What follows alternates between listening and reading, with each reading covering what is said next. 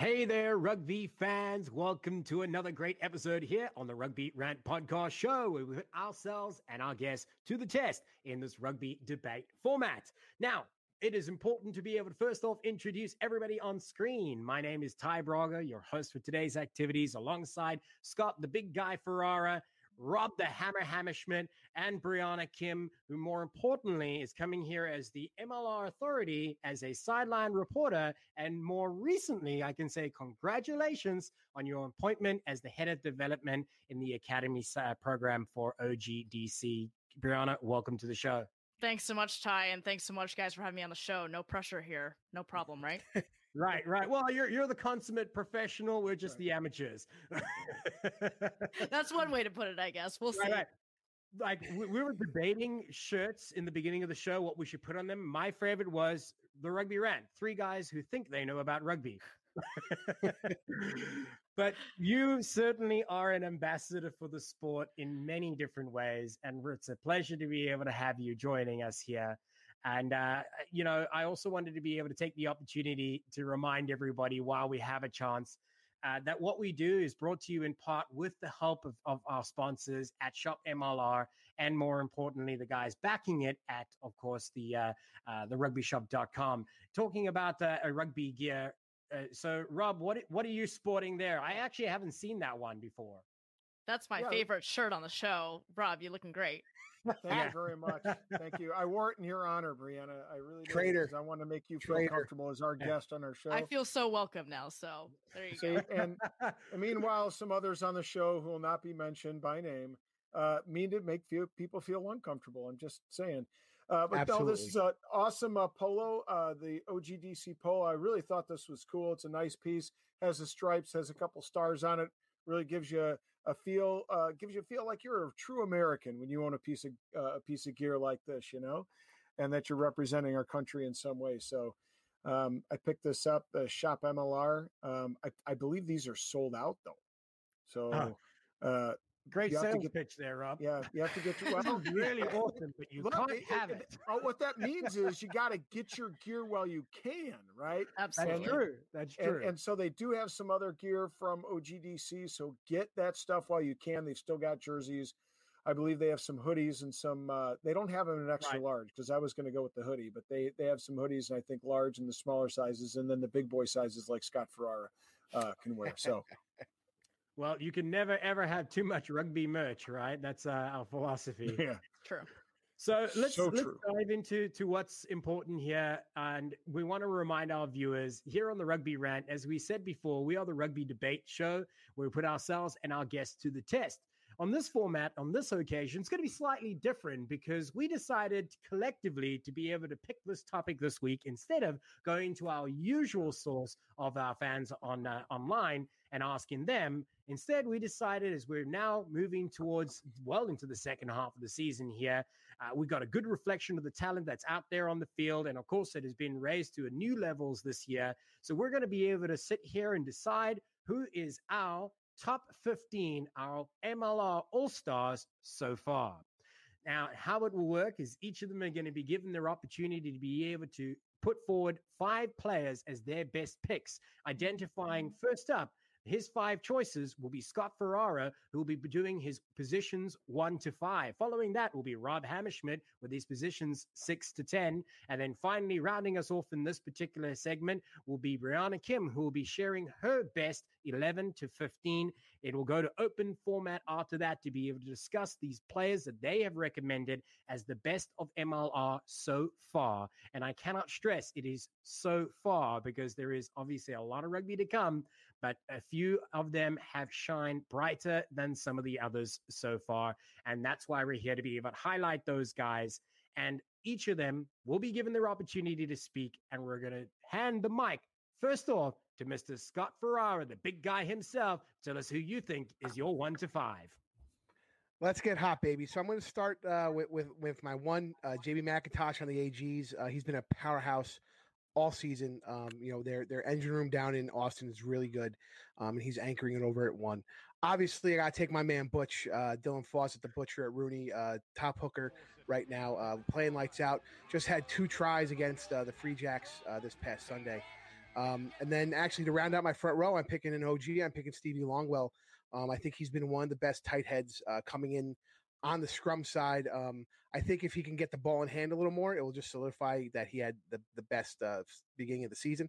My two locks, I'm picking Nate Brakely from Rooney again, stalwart guy whose work rate's insane, and Johan Momsen from Atlanta, another guy who's been killing it, kind of like Nate Brakely.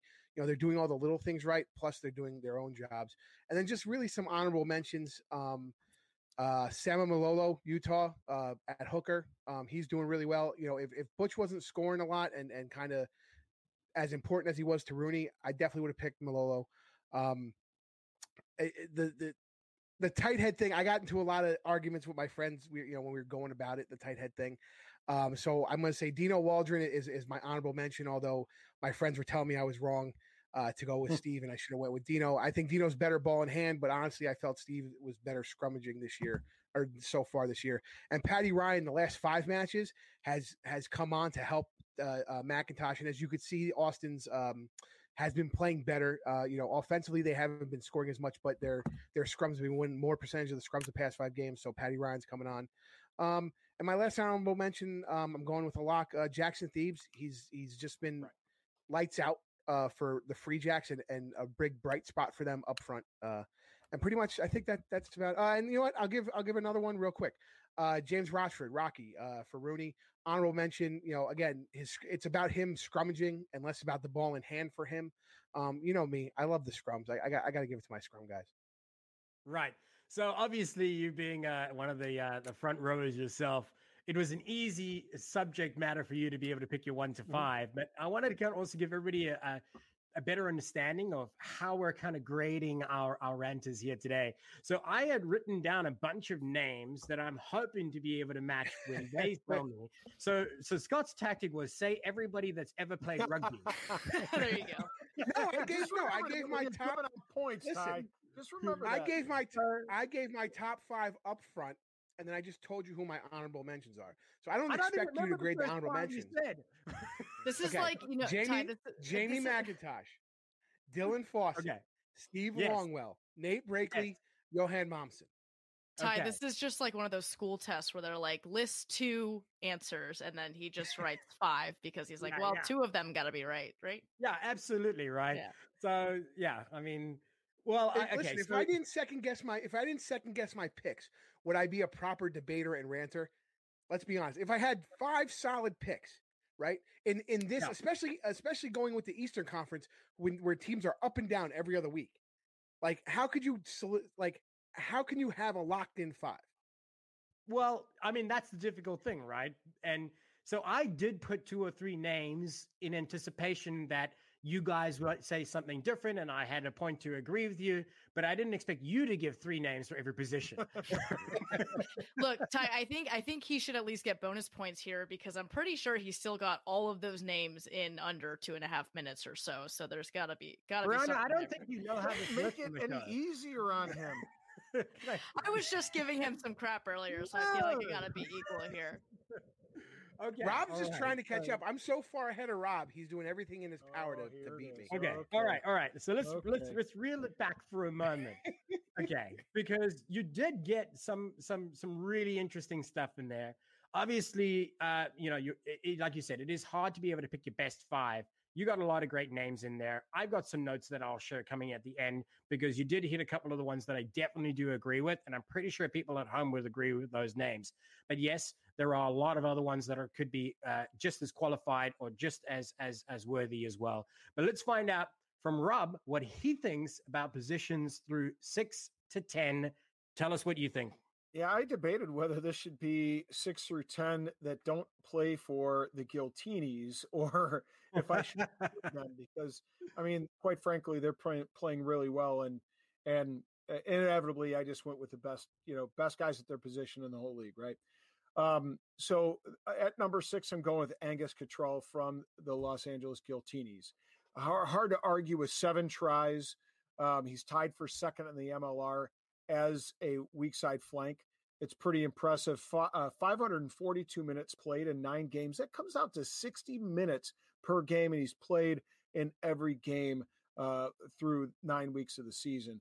396 meters carried, 5 turnover poaches.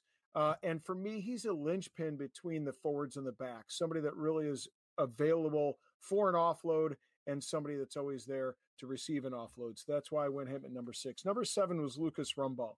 And I know, I might make the big guy quiver a little bit here because Lucas. Is that a pun because it's arrows? Quiver pun? It is. But you might make him a little bit salty because, he claims that Lucas poaches balls on his elbows and stuff like that. But quite frankly, it's hard to argue with somebody that's around the ruck all the time and puts himself in a position to steal the ball at the ruck. It's what a good number 7 should do. And quite frankly, is one of the best in the business in the MLR. He's made team of the week for 3 weeks, week 1, week 5, and week 6. That's pretty impressive. Out of the 9 weeks we've had so far, he's been in the team of the week 1/3 of the time. So I'd go with him on open side. At 8, you know what I'm going to say. My guy Cam Dolan from the NOLA Gold. And look, objectively, he has scored 4 tries this year. 136 lineouts won. They're tops in the league, NOLA is. And that is attributed to Cam Dolan because he's the quarterback at the lineout. He controls the lineout. He gets a lot of lineout wins for the team. And that serves as a basis for a lot of for their set piece. And then from plays from there. And, I distinctly remember, I think it was against Rooney where he had, maybe it was against, I can't remember. Maybe it was against Toronto. He had an incredible poach right at a critical point in the game that ultimately allowed them to secure the game. Yeah. Right at the end. So to me, he's my guy. I love Cam Dolan. So him at number 8. Here's where I struggled. I went good choices at 9, just like anything else, right? Yeah, there are a lot of good choices, but ultimately for me, I went with a pairing. And I'm going to give an honorable mention that also came as a pairing too. So I'm going to go with Harrison Goddard and Matt Gettu at 9-10 combination. Obviously, that's an important combo to have 2 guys that really work well together. But, their stats prove it out. Goddard has 7 tries, tops in the league, tied for second in the MLR. He's a catalyst for their attack, predominantly because of such the speed at the ruck and the quickness to which he gets that ball out. But also, he reminds me a lot of TJ Perenara in that his nose is always around loose play too. He's always there for an offload, always there to get the ball in hand and make a break through a gap. So I really like his play as a number 9. And of course, what can you say about a guy who's been capped 120 times for the Wallabies? Matt Gettu, 24 conversions, number 1 in the MLR, 62 total points, number 7 in the MLR. He engineers a high-powered offense. His flat passes are perfectly timed to hit the, for guys carrying the ball to hit the gain line and break the gain line, which is an important piece for them for go forward ball. Right. And that's intricate. And the only game that the Giltinis had lost this season, he wasn't playing, right? I'm not saying he's a one-man machine, right?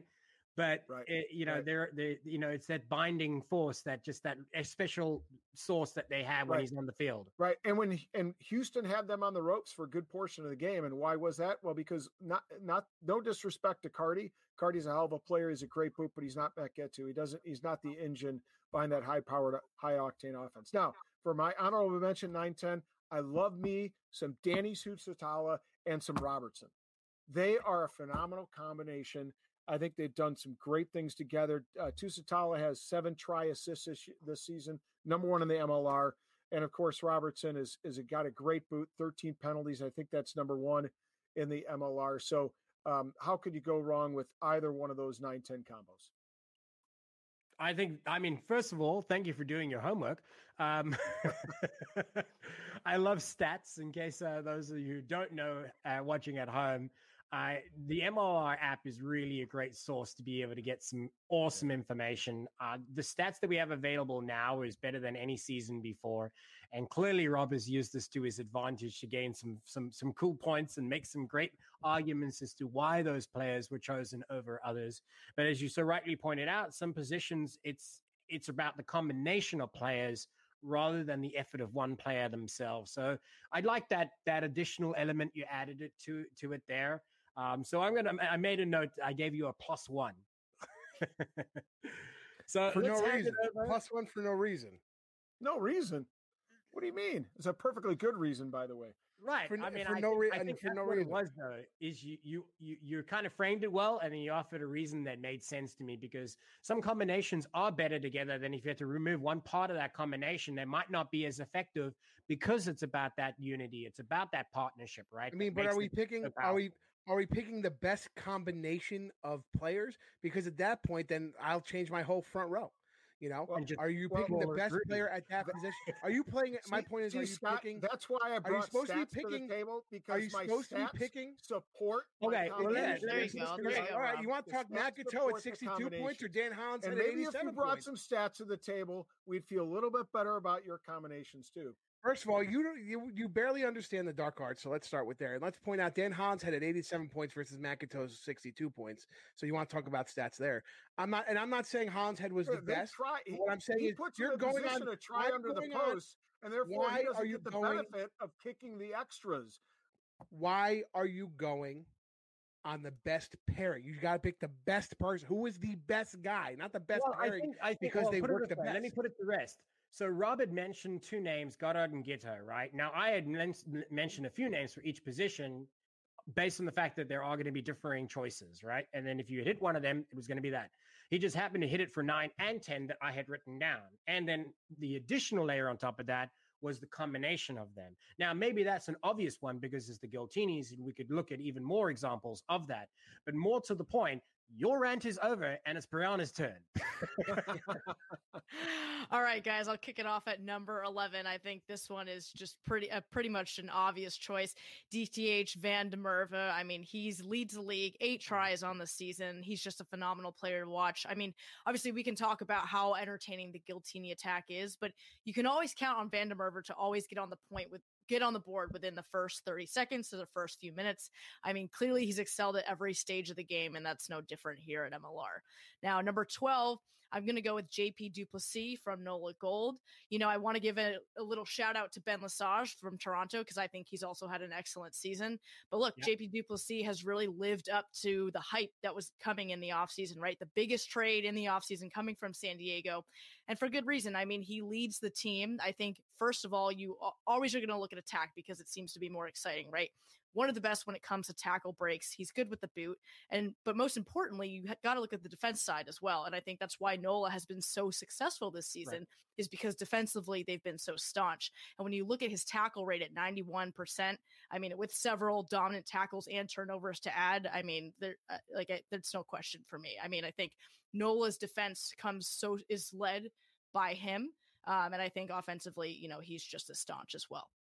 So that's for my choice for number 12. Number 13, I'm going to go Dougie Fife from the Free Jacks. He's got 51 total points on the season. He's scored 6 tries. He's had an absurd number of ball carry meters. I think it's something like 781 meters. Not to mention, you talk about the breaks. You talk about 12 line breaks, 13 tackle breaks. And he's fantastic with the boot. You know, I unfortunately distinctly remember when they were playing Old Glory down here at Segra, and twice he had just he was involved in just the perfect little, you know, stab the ball through and score the try. I mean, he's agile. He's a playmaker. A lot of that comes from his experience playing Scotland 7s and 15s. But he, again, if you look at the Free Jacks and the wins that they have had, he is an important cog in that. So, for 14, this is, I think, where I've had the most difficulty here, and I'm sure we'll talk about later. You know, I was debating between Ross Neal of Seattle and Bren's Robert Sinana of Old Glory, so I'll talk a little bit about both here. I mean, when you look at, you know, Seattle and what they have had success with, it's been giving the ball to Ross Neal and getting points on the board. That's you know, clear as day, right? And but then you look at Renata Robert Sinana, and you know, the stats, if you look at them head to head, you might think that Ross Neal has, you know, the better numbers on the board. But look, at the end of the day, it doesn't quite all come down to stats. And that hurts me to say, Ty, don't worry, because I love stats as well. But, you know, there's more to it than just the numbers, right? And not to mention that Ross Neal has only played wing for about half the season. Not to mention that Seattle hasn't really been able to get any outcomes. And when you look at Old Glory DC, you look at the wins that they've had, and even though Renz maybe doesn't have all of those numbers, he still has been so important for them. I mean, just the other week, he started an amazing try that came out of, him fielding the ball in their own 22, spotting space right behind the line with the perfect chip kick, and that Doug Frazier finished, right? He's not going to get any credit for that. But the way that he works off of the ball and the way that OG has been performing, he is so important to their attack. And so 414, I'm going to pick Roberts Tanana. And finally, to round us out here at 15, I think this is a little bit more obvious for me here, but you got to go with Mikey Teo from the Utah Warriors. 6 try assists. He's 3rd in the league for ball carries at 102. He's 2nd in the league for meters made on those ball carries. And I mean, he's just been absolutely electric, not to mention he's 3rd in the league for tackle breaks. I mean, I was just talking about Renz. You talk about someone who's really propelling his team forward and getting those points on the board necessary for his team to win. Utah's been winning because of Mikey Teo. There's no way around that. Yeah. I mean, those are all, first of all, excellent points. But gentlemen, how is that delivery? Thank you. First rate. First rate. Like I said, we're the amateurs and we got the pro here, and I think we just got schooled. Well, we still got 20 minutes to debate, so we'll see. Right. Well, no, here's a couple of things that I did want to mention. Obviously, I love the fact that you got a great balance, and you pointed it out because it is important. As much as I do love the stats, it doesn't tell the full story. As you pointed out, maybe it's a new position, maybe it's only part, the season that they played that role, but it's really about that something else that's about their makeup and their recipe, work rate on the field, their playmaking ability, the rugby IQ that they have that might be far superior in one position than in another position, or do they just have that IQ no matter what position they play because they're that versatile a player? Those players are perhaps the most valuable to a coach, right? Because you can see them in multiple positions, and rugby has developed to this. If you rewind 20, 25 years, you were designed for one role, and you did that role, and that was your mission, and that was your task at hand. Rugby's become such a more versatile player positions, and it's developed in its professionalism that players have to be skilled in many different skill sets, right? And perhaps these 15 that we've outlined personify that best. That DTH could probably just be as successful on the left as he is on the right, because he's that player that's searching for the ball. He comes off his wing, he finds the opportunity, he runs the right line because he's got that rugby IQ, he's got that intellect that has grown with him having played overseas. So those names that you mentioned there are all fantastic names. Just a few honorable mentions I might add to your list, Brianna. Ferre from Sabercats, fantastic, right? Also another great finisher, great playmaker. To Rob's delight, I'll say Carl Mayer, right? And great positional play, great experience in the field. These are elements that they're just they're entrenched in the teams, and they're anchors in the team as a result. And might I add, his boot to get them out of bad positions deep in the territory has been incredibly important. I think we've seen the weakness when he's not in the lineup the last 2 weeks. Yeah. And you want to talk about a boot? I think we missed Joaquin Toussaint at the 15. I think the two things he gives Toronto is, one, those booming exit kicks, which I witnessed firsthand when they played Rudy. And then secondly, his counterattack to find the space is he's like a man among boys when he gets the ball and he has his vision to open up that counterattack offense. And I think that what happens is, because he has the boot, it kind of stalls the defense a little bit on their rush up to the gain line, and that opens up big holes that he finds to get. And don't get me wrong, he's not really scoring the points. You don't see it. And even the try assist, sometimes he's that third pass. He's the first pass out of 3, but he's setting everybody else up to have a clean break down the sideline. Right. And these are all valuable elements of the game. And in fact, when we try to be able to help people recognize, and friends that are watching the show here, hopefully walk away not only having learned about some of the studded cast that we have here in MLR through what we consider to be the best of the MLR so far, but they also learn some of the key responsibility of these players. So Brianna, I'll deliver this question to you. If you had to pick 3 key positions that somebody new to the game should be watching for, and players that represent that to you right now, what would those positions be and some of those players?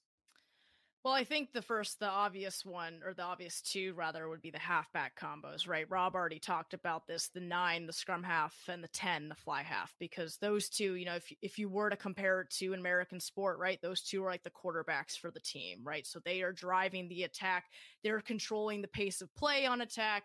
And then on defense, they're really directing everyone, telling them where to line up, where to mark up, anticipating the next phase of play, probably earlier than the rest of their teammates. Robbie, did you want to add something to that? Well, it's funny you say that because I just wish Ruben DeHaas had gotten all 8 games at the beginning of the season. Yeah. Right. Because, for me, as you talk about number 9, Ruben DeHaas last week put on a display of what, for me, a prototypical number 9 will do. And of course, his wealth of experience at the international level was on display. Right. And still so young at 22, right? Yeah, and like he's the 24, but it was perfect 24. Saracens play with the box kick too. Yeah, he had like 4 box kicks that really got them out of bad situations, and B, a couple of them put the Giltinis on their heels. And I can't say enough about his positional play. I just wish that he would have been able to play a full season with the Gilgronis. Yeah. Well, I think you're also missing. Sorry to cut you off, Brianna, but I think you're also missing. Nick Boyer moving to the Sabercats and doing what he did, and not having a chance to play at the Giltinis, getting moved to a team and having immediate impact. Where they put up 30 something points, and then Carlo Denison coming in at the number 9 and not having the support in the back line because you had Dylan Audsley go out with a freak injury. Nate Osberger was out with injury, and you had a young 9 trying his best without the support, and I don't think his play shined as much because San Diego were in those injury woes. Right. So I wanted to be able to return to the core question there. So we identified 9 and 10 being key decision makers, playmakers, important to the makeup of a rugby team. What would be another position, Brianna, that you might mention? Well, really quick, I just wanted to add to something, Rob. I thought that was a great point. I'm sorry, actually, Scott, I think it was you who brought up the move of Nick Boyer. I mean, that's just a perfect example. But also, looking at Old Glory, I mean, as you guys mentioned, Danny Tustala and Jason Robertson are, what is really driving this team forward.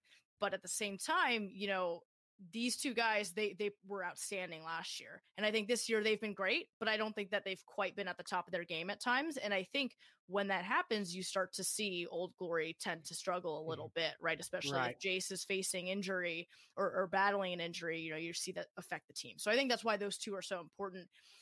This third one for me, I think it could be a couple of different positions here. I mean, I think that the hooker is really important, but I want to argue somewhere in the back row, probably at the 8-man, just because obviously it's got to be somewhere in the forwards to help drive that scrum, but especially, the breakdown to me is so important, especially defensively, right? And if you don't have guys, like Angus Cottrell, Lucas Rumball, or Cam Dolan, another name I'd want to throw out there is, Jamma Fontana Schultz, who I think is having a great career or great season thus far. I mean, if you don't have guys that can disrupt at the breakdown, slow down that ball, your team's never going to turn over that ball. So I think for me, I'd argue 8, but interested to see what you guys think. I think that's a fair assessment. Any of those poachers, and the importance I want to drive home for those that are not quite familiar. The breakdown is one of those areas you need to dominate, to be physical at. You need to disrupt the quick ball, and the Giltinis have been so successful because they managed to recycle those balls so quickly, right? And we've spoken about that. The key to stopping, teams that like that is just getting bodies in the way, getting hands on the ball, being a menace. And 8, 7, and 6, those are all key players in the back row that this is their role. One of the other names that I was excited to be able to watch earlier this season was Callum Gibbons, right? We had the privilege of interviewing him just as he came to OGDC. And, another great example of somebody who's a veteran of the sport at some of the highest levels. These guys are a part of that important makeup in the scrum, as you said, that is driving everything forward, but also just those turnovers. So important, they need to be first at the breakdown. And he's a great example. Cottrell, you mentioned some really great names. What are your thoughts, guys? Yeah, I wanted to add some of my honorable mentions. I know Callum Gibbons was one of them. And I think it's more the intangibles that he brings to Old Glory. Right. And I think it's his leadership, his physical toughness. Of course, because he fills a player-coach role because that some people might not be aware of. Exactly. And then the other guy that I really like, and I think it's a guy who could show up on the Eagles short list, right? Very soon, Jason Dam from Rugby ATL. Mm-hmm. You're right. Definitely. I mean, he is an absolute physical menace with the ball in hand. Yeah. I was really impressed with his play when they played NOLA, and I've been impressed with him when they played Rooney as well. I really like his style of play. I think, when Cam hangs him up, I think he's a guy that could take over in his shoes and really perform really well. Right. Yeah, no, so, it was that he's if I had to choose your 8, I would have had trouble with him and Dolan, to be honest. Yeah. So remind me, did anybody mention O'Keefe for Rugby A2L? I mean, that would probably be my pick at 13 then, who's been phenomenal. He's really come on in the last 4 games. He's looked right. And it's kind of, and that's, I mean, peaking at the right time, right? It's better to be able to do it later in the season than just at the start. Another one, Carlser for Rugby ATL. Another great addition, kind of coming into his own later in the season. So, players can make a great impact, even though they might not have been there the entire season. They might arrive at the exact time that team needs them, or, all the pieces of the puzzle suddenly fall into place because you got the right combination, and that was the missing piece, right? So this, as you said, I don't know who said it, but there's so many intangibles to be able to measure. And so really, this is really all subjective, but we have put forward what we consider to be our best all-star MLR so far, right? And we encourage you as the viewers at home to be able to tell us if you think we're on point, way off, and here's what you think. Make sure that you drop a comment on our social media. Whenever we post this, let us know, and we'll be happy to be able to meet you in argument on a further episode. But that's what it's all about, is to spark debate.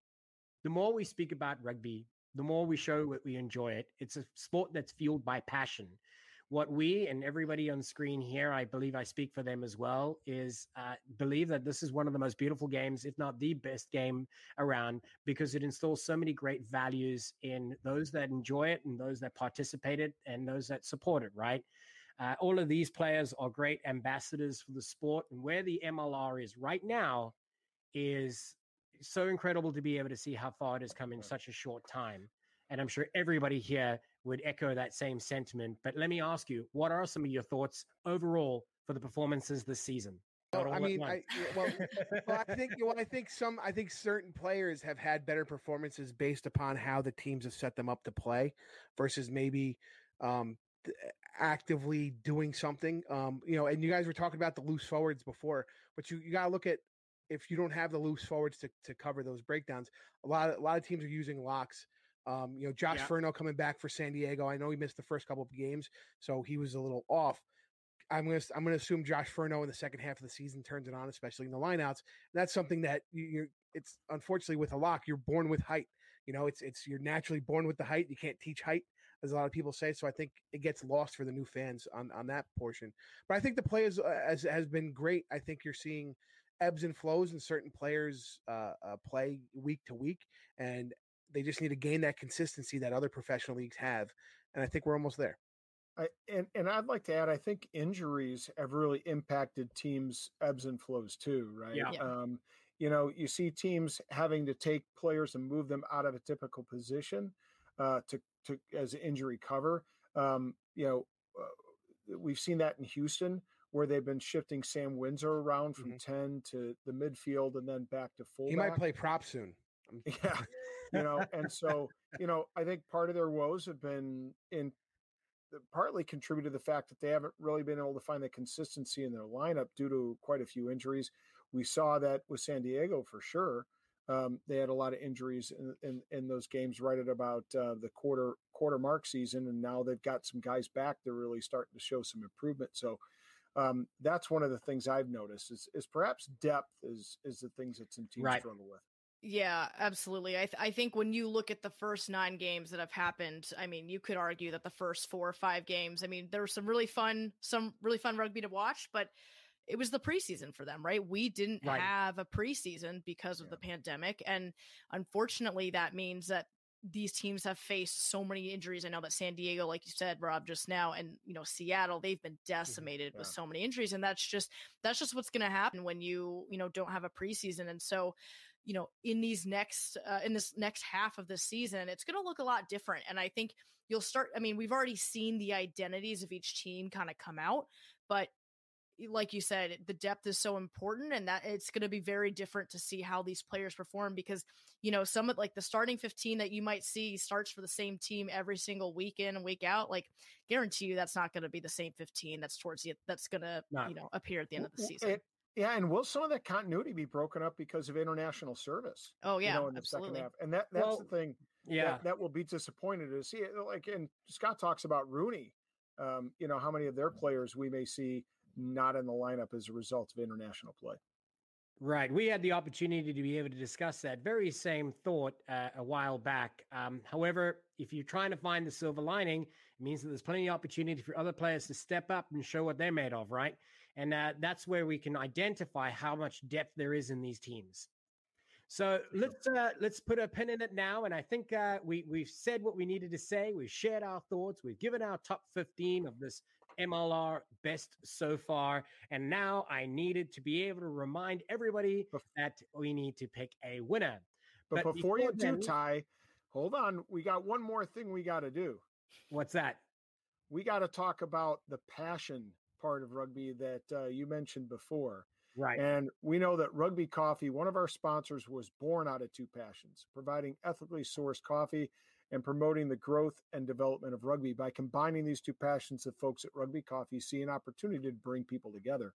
And together we began to make a difference. Rugby Coffee invests 10% of their profits in giving kids opportunities to play rugby and projects that help uplift communities. These endeavors have been transformational in many kids' lives and uplifted and empowered these communities. The boys at Rugby Coffee are taking pre-orders for 3 distinct brews: Jouet, Champions Cup, and Crowd Favorite. Each brew has its own unique style and flavor. Get your brew and support youth rugby. A simple vision can be transformational. Rugby as a sport can inspire communities and bring hope and provide opportunity. Rugby Coffee, it's not just a game, it's a way of life. What better reason to enjoy a cup of coffee when you know that a piece of it goes to growing rugby somewhere in the US and Canada? Such a special message, and from special partners help make our show possible for us to be able to continue doing what we love, which is sharing the game of rugby. Because as you know, here on the Rugby Rant, we aim to help grow rugby one fan at a time. And you can, of course, take the opportunity to learn a little bit more about us by following us online under the handle at Rugby Rant Pod on Facebook, Twitter, Instagram, and of course on TikTok, once again under the handle at Rugby Rant Pod. You can also find us weekly on TRN every Friday with a new debate, as this one here has been an interesting one, but we do need to crown a champion. So once again, we did it a little bit differently, and each person told us their best 5 from the positions 1 to 5, 6 to 10, and 11 to 15. I also then, away from the show, wrote down a whole bunch of names, and now I put the tally together, and the one who I believed more closely resembled my picks, because it's all about me, of course, on the Rugby Rant, you know, the points mean nothing. It's all about the bragging rights, and the bragging rights go to Mr. Rob Hammerschmidt one more time.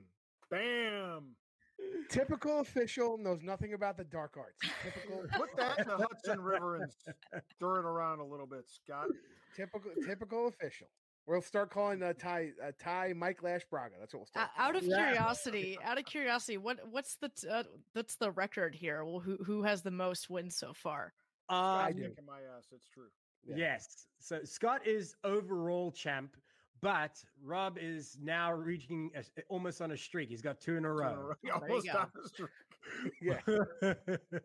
So it's an eternal battle between them, and we always hope to be able to have somebody like yourself kind of mix it up. And I will add this just because I know it will hurt Scott even more, that I would have put you in second there, Brianna. Oh, thank you. Thank you, Ty. Appreciate it. Again, that just shows you Ty has no idea what the first five guys do ever on the field. No, that's not true. I have played hooker in sevens. Yeah, okay. Uh-huh. And I was 100 pounds when I was 6. I'm just saying. Still counts, doesn't it? You know what? Once again, it has been a blast. Brianna, we'd like to be able to give the floor to our guests before we head out of each episode. We know that you're, of course, a great advocate for rugby and everything inside it and everything that it encompasses. But here's the floor to be able to send a shout out to anybody important, a special message you want to send. Here's your opportunity. Oh man, you didn't warn me about this, Ty. I couldn't prepare for this. Yeah, this is the hospital pass. You didn't know it was coming. Here we go. Got to run with it. No problem. No, look, the season has been great so far, and I think anyone that's watching the show right now, clearly you're a fan of rugby. You're a fan of what rugby is like in America. So keep soaking it all up. I think there's lots of great people in and around this environment who are happy to share, the gospel that is rugby. So, keep sharing this kind of, content with your friends, with your family. Most importantly, I think above all, as restrictions start to lift, go to games, right? Show your support live, because there are a lot of people who wish they could be at these games every single week that can't be, right? But that's the only way that we grow this league, right? The guys right here, but that's the only way that we grow this league is to, get butts and seats, get the revenue going, because we have something special here, and it's only going to get better from here. Right. I've said it 100 times before, but I'll say it one more time because it does ring true. It's certainly building on what you said. To be a supporter of rugby is very simple. Buy a ticket, bring a friend or family, buy some merch while you're there, get a beer from a team sponsor, all these things. We're not asking you to be able to start a rugby team. We're just asking you to be able to support it in the way that is convenient to you. And collectively, it all makes the difference, right? Yeah, absolutely. Well, once again, it has been a stellar opportunity to be able to share rugby with you here on the Rugby Rant podcast show. And before we head out, a final reminder that you can, of course, find our content on social media at the handle at Rugby Rant Pod. You can find new episodes of new debates each week on our social media, in addition to its new home on the Rugby Network, where you can see us every Friday with a new rugby debate. This occasion, we had myself, Ty Braga, Scott Ferrara, Rob Hammerschmidt, and Brianna Kim. On behalf of all of us, we say thank you for watching the Rugby Rant, and we'll see you at the next.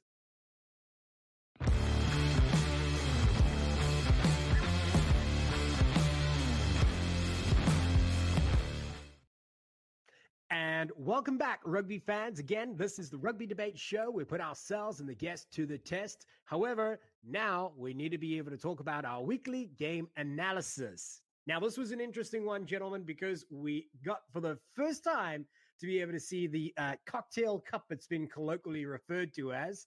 Others might refer to it as the Gill Cup. But of course, who are we talking about? We're talking about the LA Giltinis versus the Austin Gilgronis, more commonly referred to as the AGs. So this is really a battle that was inevitable. When you look at the offense on one side and the defense on another side, that perhaps it was inevitable it was going to be a lower scoring game, but still was not short of excitement, was not short of some great rugby play. And that's what we're going to do over here, is kind of dig a little bit deeper into it as we hear from Scott and Rob. But first up, let's hear what Scott has to say. All right, we're still cooking, baby. So I think it's funny, the AG's match, kind of, as far as the weather, people might not notice it from watching it, but being there, the weather was similar from the match before. So the first half was a dry half, and then as that sun went down, the humidity skyrocketed and the ball became wet. And you kind of saw in the second half, the offense died down. You saw more handling errors on both sides of the ball. Fatigue set in with that humidity. Again, exactly. So if you had fatigue, you had the ball being physically, not, slick and wet, and then, perspiring players. So it kind of, it was a conglomerate to create a second half that wasn't the most exciting, especially when you have the number one offense in LA there. I think they only kicked a penalty in the second half.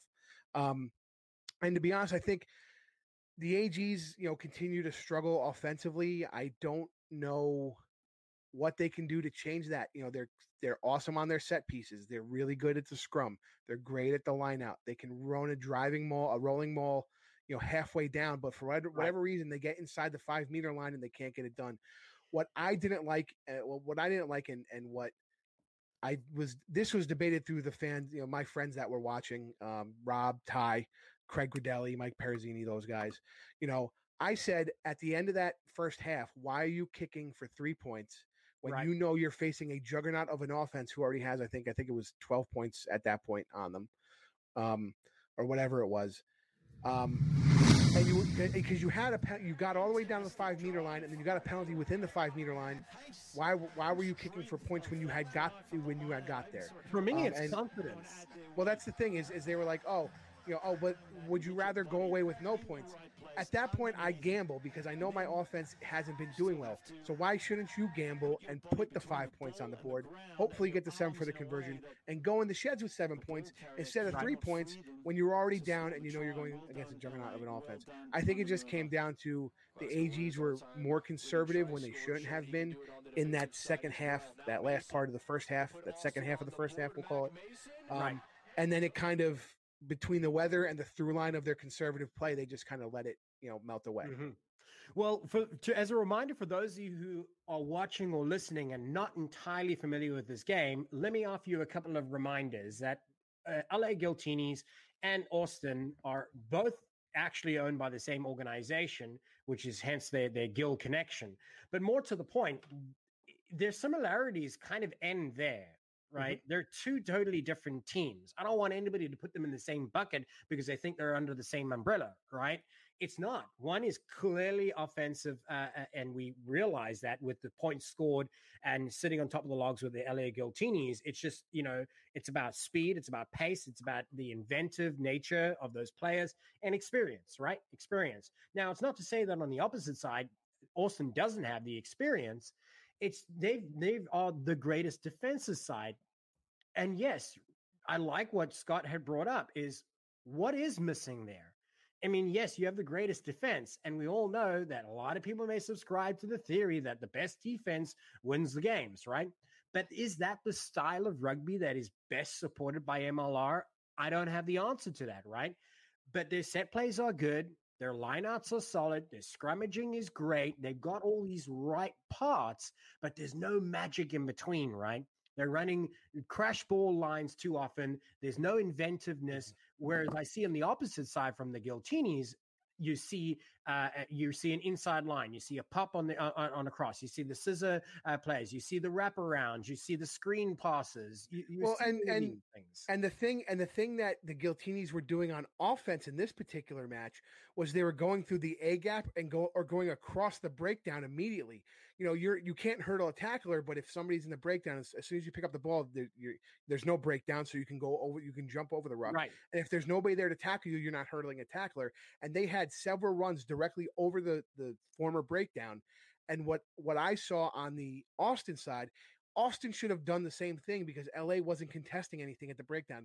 LA knew that if they can set up their defensive line early, they didn't worry about the jackal. They worried about the tackle and the support to not have any holes in to have any gaps, on their defensive line. AGs did not capitalize on bringing the ball and crashing it in on top of the breakdown, which the Giltinis did. Which could have exposed the gaps. Yeah, absolutely. So let's just talk about the scoreline for a moment before I hand it over to Rob. So this was a matchup that, like we said before, was kind of deemed the Cocktail Cup. But more importantly, it was at home for the Austin Gilgronis, the AGs, at Bold Stadium. The final scoreline was 17-3 in favor of the LA Giltinis. With that in mind, let's hand it over to Rob to hear his thoughts about the matchup. So what I was most impressed with on behalf of LA, and by the way, let me take a step back. I think, it's a few weeks back we talked about on the Rugby Rant, what style defines Major League Rugby at this point. And it's kind of funny that we talked about that because this game, I would think, was emblematic of the differences in our opinions about what style defines the MLR, because I think some of us, said that it was a more open style play. I think we talked about this with Kyle Ferguson from the Rugby Shop. And yet Scott said, well, hold your horses. There's a couple of teams that really represent more of that Northern Hemisphere style of play. And I think we saw these two contrasting styles this week on the same pitch. And so let me go to first. I was really impressed with the LA back row. If there's probably one of the best back rows combinations in MLR. You got Angus Cottrell, you got Poitevin, and then you've got Adam Ash, right? And they just work really well together. And one of the places where I saw it most effective was on the top tackle.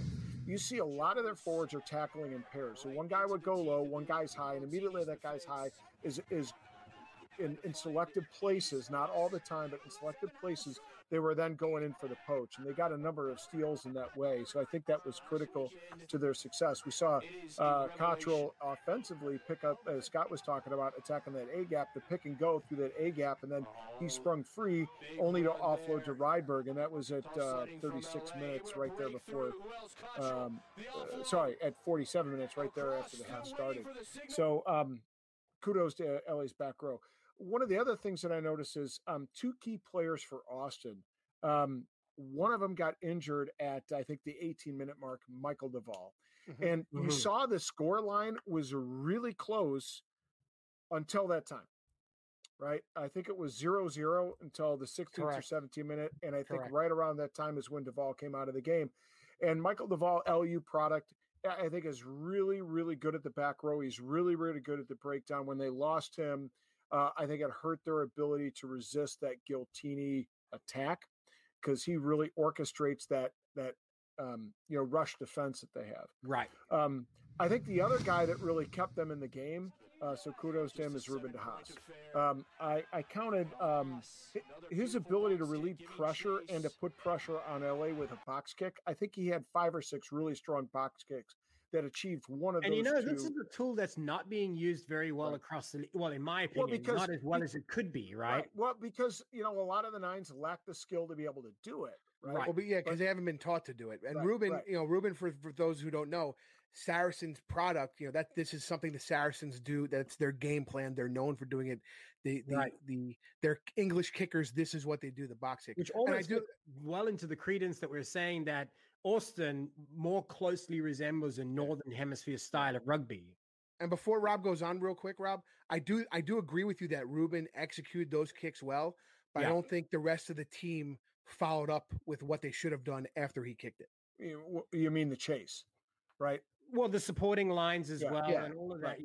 There's I mean, that's one half of it, right? I mean, you can execute the kick perfectly every time, but there's, what is the saying? A kick is only as good as its chase. Right.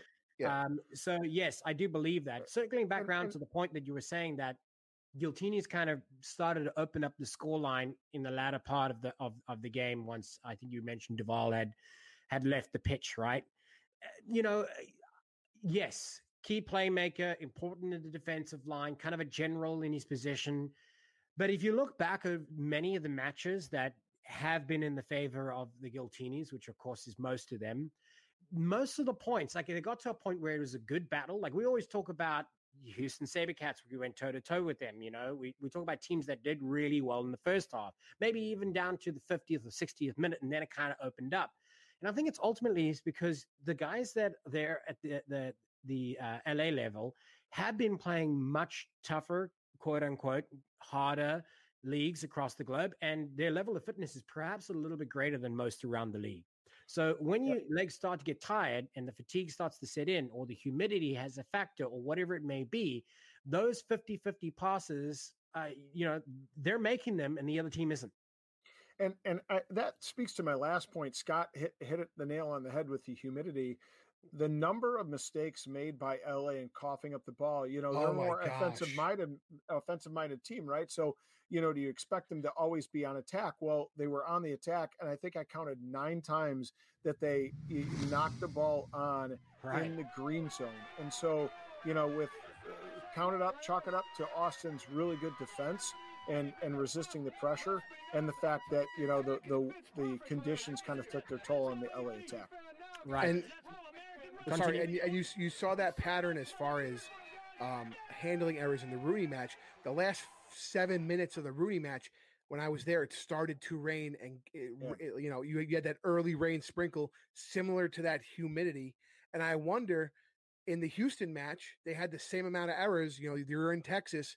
It was a night match. I wonder if it was the same pattern of weather And maybe this is something that LA just hasn't thought of. Maybe they have to, it's great to be in California with 70 degrees and sunny all the time, but maybe they have to practice in crappy weather because they're not used to it. Right. Could be a fair point. So what you're saying, Scott, is when NOLA plays LA in LA, I hope it rains. Yeah, especially for NOLA, if rain and humidity, man. Yeah. Am I wrong? No, 100%. So, gentlemen, where we stand right now is we know that this clearly was another great win for LA. The defense is unmistakably one of the great strengths for the Gilgronis. However, offense, I wonder, like, when is it going to click? Is it going to click? But there are much people speculating that this might be a final matchup too. I mean, these teams may have the opportunity to be able to battle each other out for all of it at the end. No, it's semifinal. Right, because semifinal. Sorry, you're right. The semifinal, because the other team's going to come from the East. It's still yet to be decided, right? Yeah. And then I guess if the question I'm trying to be able to draw attention to, what does Austin have to do the next time if they meet LA? Well, Rob, you got to get. I would say you hope to get Connor Mooneyham back. Right. I mean, he's lightning quick. He's devastating. If you get him in open play, he's really effective. So you want to go to the wide channels and see if you can spring one of your two wings back. Who's the other wing that's really been showing a lot of promise lately in the number 14? Waters, Roderick. Is it Roderick Waters? Yeah. I mean, here's another athletic American player who can really spring it loose. And so if you get those guys in the wide channels and support them with some forwards that can, turn the ball back into your side and keep working those wide channels, they might be able to see success. But they're also not going to have DeHaas, right? He for the timing of it, he wouldn't be available. He's only on loan, right? Yeah, for a certain time period. So I think by the time the playoffs come, his loan is gone.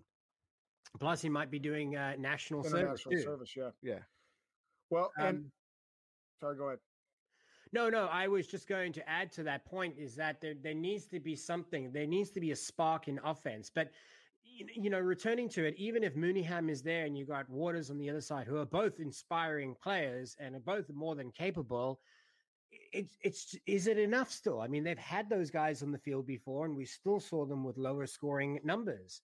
And I'm not saying they haven't been effective in their job, but the games they even have been the victor has still been lower scoring than in comparison to other MLR games. Yeah, and maybe it's tactical in some games they've won. It's been tactical mistakes on how teams have played. Look at the Rooney match, the amount of conversion penalty kicks they were going after. If they took the penalty and quick tapped or kicked to the corner, they have a rolling maul for a try. All of a sudden, Austin might not be winning that match. So, right.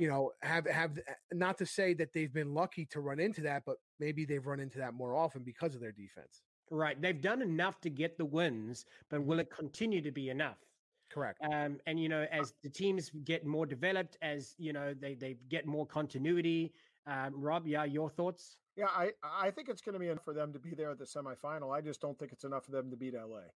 Right. I mean, something short of Matt Gittu, right. Injury. So you need that star cast. I mean, is that just really the star power we're talking about, or does I love to be able to imagine that a team that can work so well together defensively, obviously their record speaks for itself, but what are the components that are missing, and just identify those. And if it is the injection of another spark plug player or a great playmaker that is yet to be revealed, you have to get the feeling that it must happen in the next 2 or 3 games, right? Like, but as it stands, I mean, their record in defense is great. But when it's up against the best offense in the league, it's just not enough.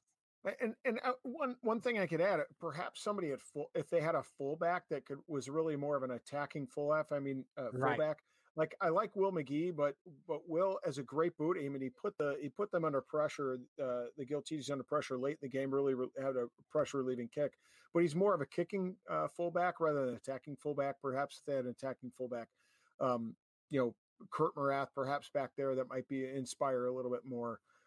In the attack. And it is a possibility because we know that MLR doesn't really quite have a strict trade window. So players can be brought in. Who knows what their policy may be? Who knows what may come? As it stands now, we again took the opportunity to be able to run through our thoughts on this matchup that ended up 17-3 in favor of the Giltinis against the Austin Gilgronis at home at Bold Stadium. The next time they meet might very well be in a semi-final position, and we'll see what would have changed, if anything at all. But certainly was an interesting matchup to be able to see these differing styles in MLR. And it helped us perhaps settle a debate that we earlier put to you as the fans as to what style best represents the MLR. And we saw two great examples of it in this matchup. So, Ty, if I could just interject, for fans out there watching this coming weekend, we could very well see ATL and the Giltinis who are playing this weekend. That could be the final matchup on August 1st. So pay attention to this game. I think it could really tell us a lot about what might happen in the future. Right. Well, may very well happen to be our game of the week then, right? So it's important to be able to make sure that we take the opportunity to, once again, before we head out, remind you that what we do is brought to you with the help of our partners at Rugby Coffee. So go check them out, rugbycoffee.com. They do have their pre-order campaign. And of course, that'll be your opportunity to get those first North American roasts and blends that a piece of each sale will go to helping rugby grow and the youth of rugby across the US and Canada. And of course, make sure that you go and get your gear, your merch, and everything else that you need as a fan from shopmlr.com, powered by our friends at therugbyshop.com. Gentlemen, it has been another phenomenal debate, and we, of course, have taken the time to talk about this. We'll continue to be able to share with you as a fan all of what we have come to learn about MLR as we debated on this format here on the Rugby Rant Pod. And you can follow us on social media, whether it be Twitter, Facebook, or Instagram, or TikTok under the handle at Rugby Rant Pod. My name is Ty Braga, your host for today's activities, alongside Scott, the big guy Ferrara, and Rob, the Hammer Hammerschmidt. We thank you for watching this episode of the Rugby Rant, and we will see you at the next.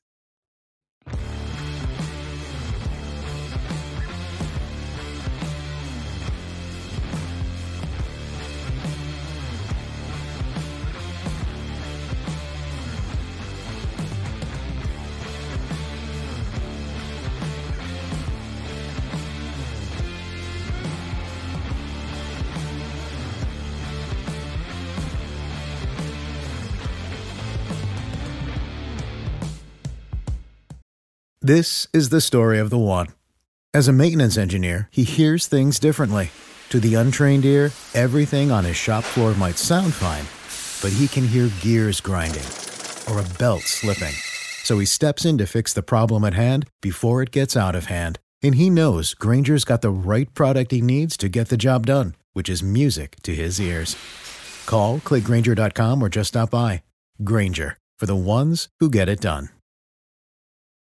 When you need mealtime inspiration, it's worth shopping Kroger, where you'll find over 30,000 mouth-watering choices that excite your inner foodie. And no matter what tasty choice you make, you'll enjoy our everyday low prices, plus extra ways to save, like digital coupons worth over $600 each week. You can also save up to $1 off per gallon at the pump with fuel points. More savings and more inspiring flavors make shopping Kroger worth it every time. Kroger, fresh for everyone. Fuel restrictions apply.